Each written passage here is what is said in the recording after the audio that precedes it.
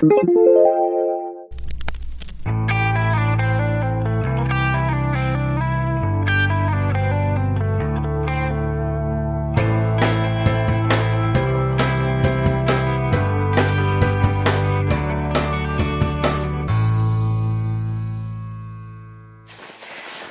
Surrender Church family. Have you ever wondered what kind of life is really the most rewarding and satisfying life? Last week, we talked about how the risen life of Jesus is kind of played out in all of our typical relationships, being a parent, being a child, being married, being an employee or a boss, all those different ways where the life of Jesus shows up. Today, we get a deeper lesson on how we can enjoy and participate in the life of Christ at all times, no matter where we're at and no matter who we're with, no matter what we're doing. You were adopted into God's family when you believed in Christ, when you put your trust in Him.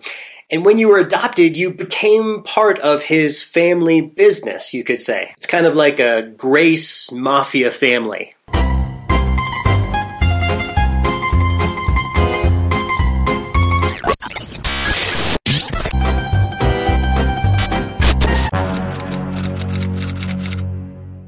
And we call this family business the kingdom of God. Has a nice ring to it, right? And each one of God's kids has a job or a role to play, a responsibility in His family business. And it's really more of a lifestyle than a business. Colossians chapter 3, which we just finished, gives us kind of a rundown of what it means to represent the kingdom of God in this world, or how we represent the family business, you could say. It reminded us that we share a life with Jesus, and so we shouldn't walk in the old ways that we walked in before, but we should actually kill that old life, rendering it useless and obsolete, because we're not that person anymore. We saw that in Colossians 3:5 when it said, "Therefore put to death your members which are on the earth, fornication, uncleanness, passion, evil desires,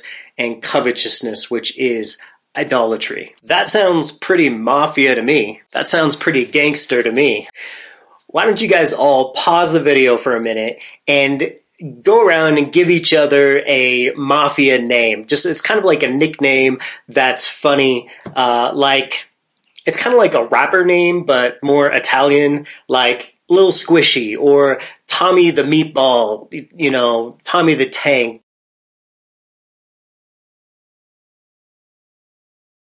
So, after we kill our old life, we're supposed to allow the new life of the resurrection life of Jesus to rule our day-to-day. And chapter 3, which we just finished, has a whole lot to say about that new life, that resurrection life, the new man, we call it. It's the resurrection life of Jesus living in you, or you could say it's His heart living in your body. And since His heart is living in your body, all of His kids have a really important lesson to learn, okay? Really important lesson. And that lesson is this: once we become believers, nothing will ever really satisfy us except doing our Father's will. Or you could say doing kingdom work or keeping up with the family business. It becomes part of our soul and our heart's DNA. I mean, we can get into all kinds of other things. We can put our passion into so many other things, but it's just never going to really satisfy us, maybe like it did before. So today we're going to look at the kingdom work of God and how we can be involved in it, how we can participate in it at all times. This is what the family business is all about. And it's divided into two types of work: the inside jobs and the outside jobs. So let's dive into it.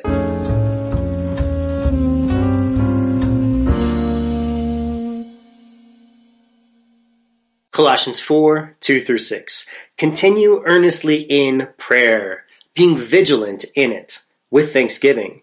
Meanwhile, praying also for us, that God would open to us a door for the word, to speak the mystery of Christ, for which I am also in chains, that I may make it manifest as I ought to speak. Walk in wisdom towards those who are outside, redeeming the time.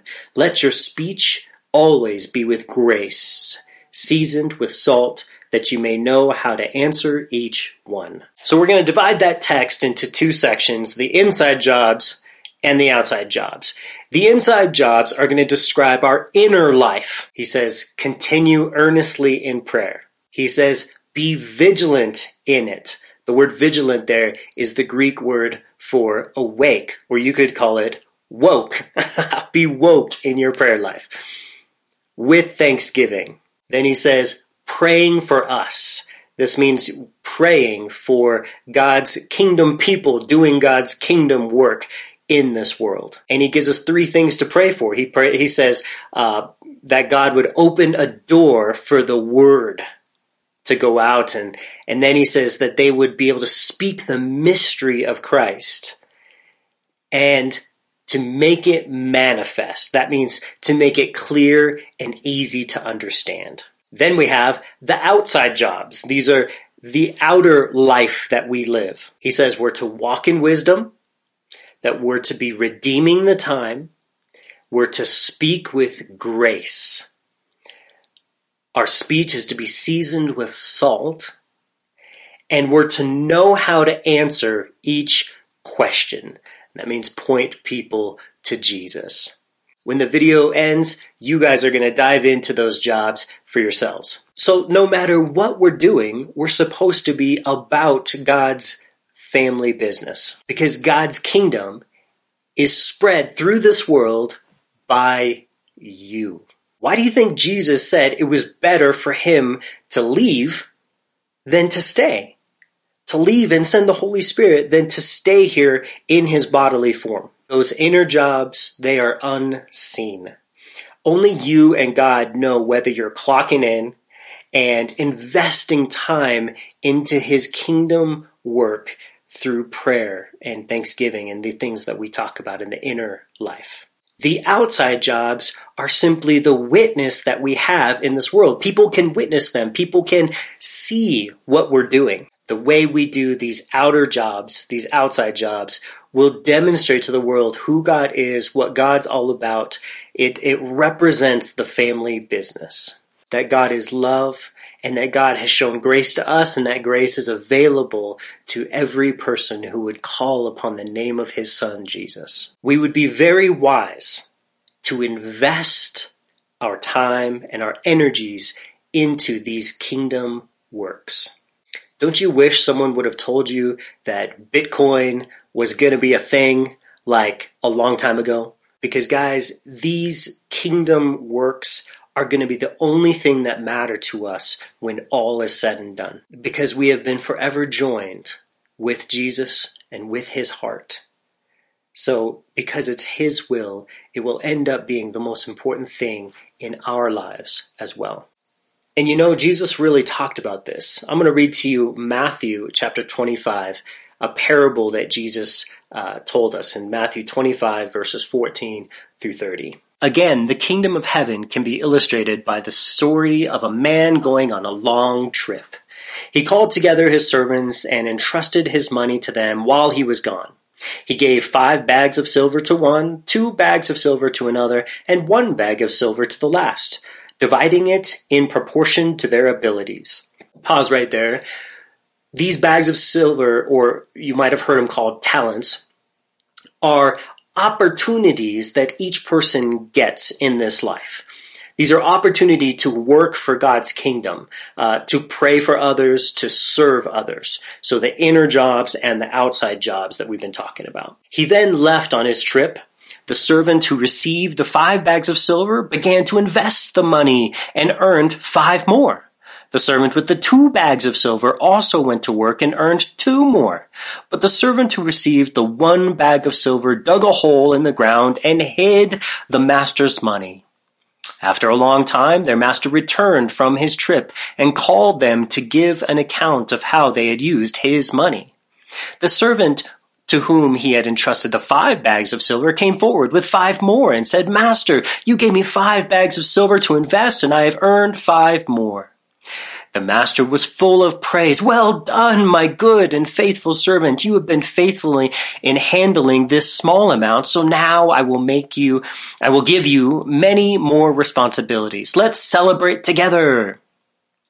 The servant who had received the 2 bags of silver came forward and said, "Master, you gave me 2 bags of silver to invest, and I have earned 2 more."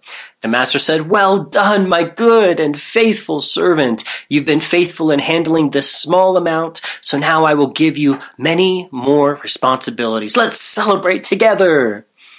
Then the servant with 1 bag of silver came and said, "Master, I knew you were a harsh man, harvesting crops that you didn't plant and gathering crops you didn't cultivate. I was afraid I would lose your money, so I hid it in the earth. Look, here's your money back." But the master replied, "You wicked and lazy servant. If you knew that I harvested crops and I didn't plant and gathered crops I didn't cultivate, why didn't you deposit my money in the bank? At least I could have gotten some interest on it." Then he ordered, "Take the money from this servant and give it to the one with the 10 bags of silver. To those who use well what they are given, even more will be given, and they will have an abundance. But from those who do nothing, even what little they have will be taken away. And now throw this useless servant into outer darkness, where there will be weeping and gnashing of teeth." Wow, that is an incredible story that Jesus tells us of the reality of your life and how important your kingdom work is. We understand what happens with the first 2 guys. They have opportunities and they use them for the Lord, and they're blessed and they invest it, and it comes back well for them. But check out that 3rd guy. He didn't think, he didn't work, he didn't even try, and then he made excuses.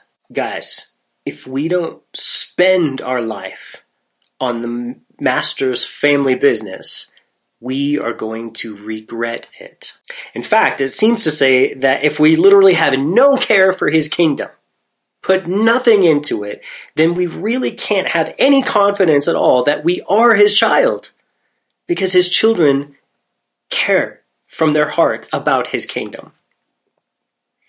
Obviously, God would never cast out his own kid, so what we see here is that this person was an imposter, thinking that they were a child of God when they weren't. Someone who thinks they're a part of God's family, but they're a hypocrite.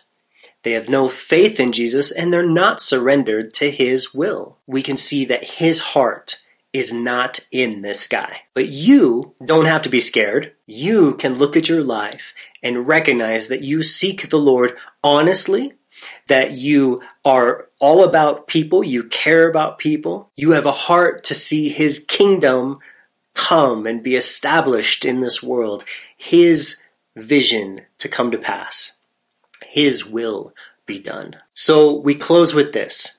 They asked Jesus to teach them to pray, to do this inner work, to do the inside jobs, to have the inside life that they recognized Jesus had. And this is what Jesus taught them. Matthew 6, 9-13. Pray like this. Our Father in heaven, may your name be kept holy. May your kingdom come soon. May your will be done on the earth as it is in heaven. Give us today the food we need, and forgive us our sins, as we have forgiven those who sin against us. And don't let us yield to temptation, but rescue us from the evil one. Now let's go through these verses carefully together. Our leaders are going to take us through, and we'll kind of flesh out all the specific things that we're told in these verses. I love you guys. I'm so happy that we get to be a church together, and we get to serve each other, bear one another's burdens, and love each other.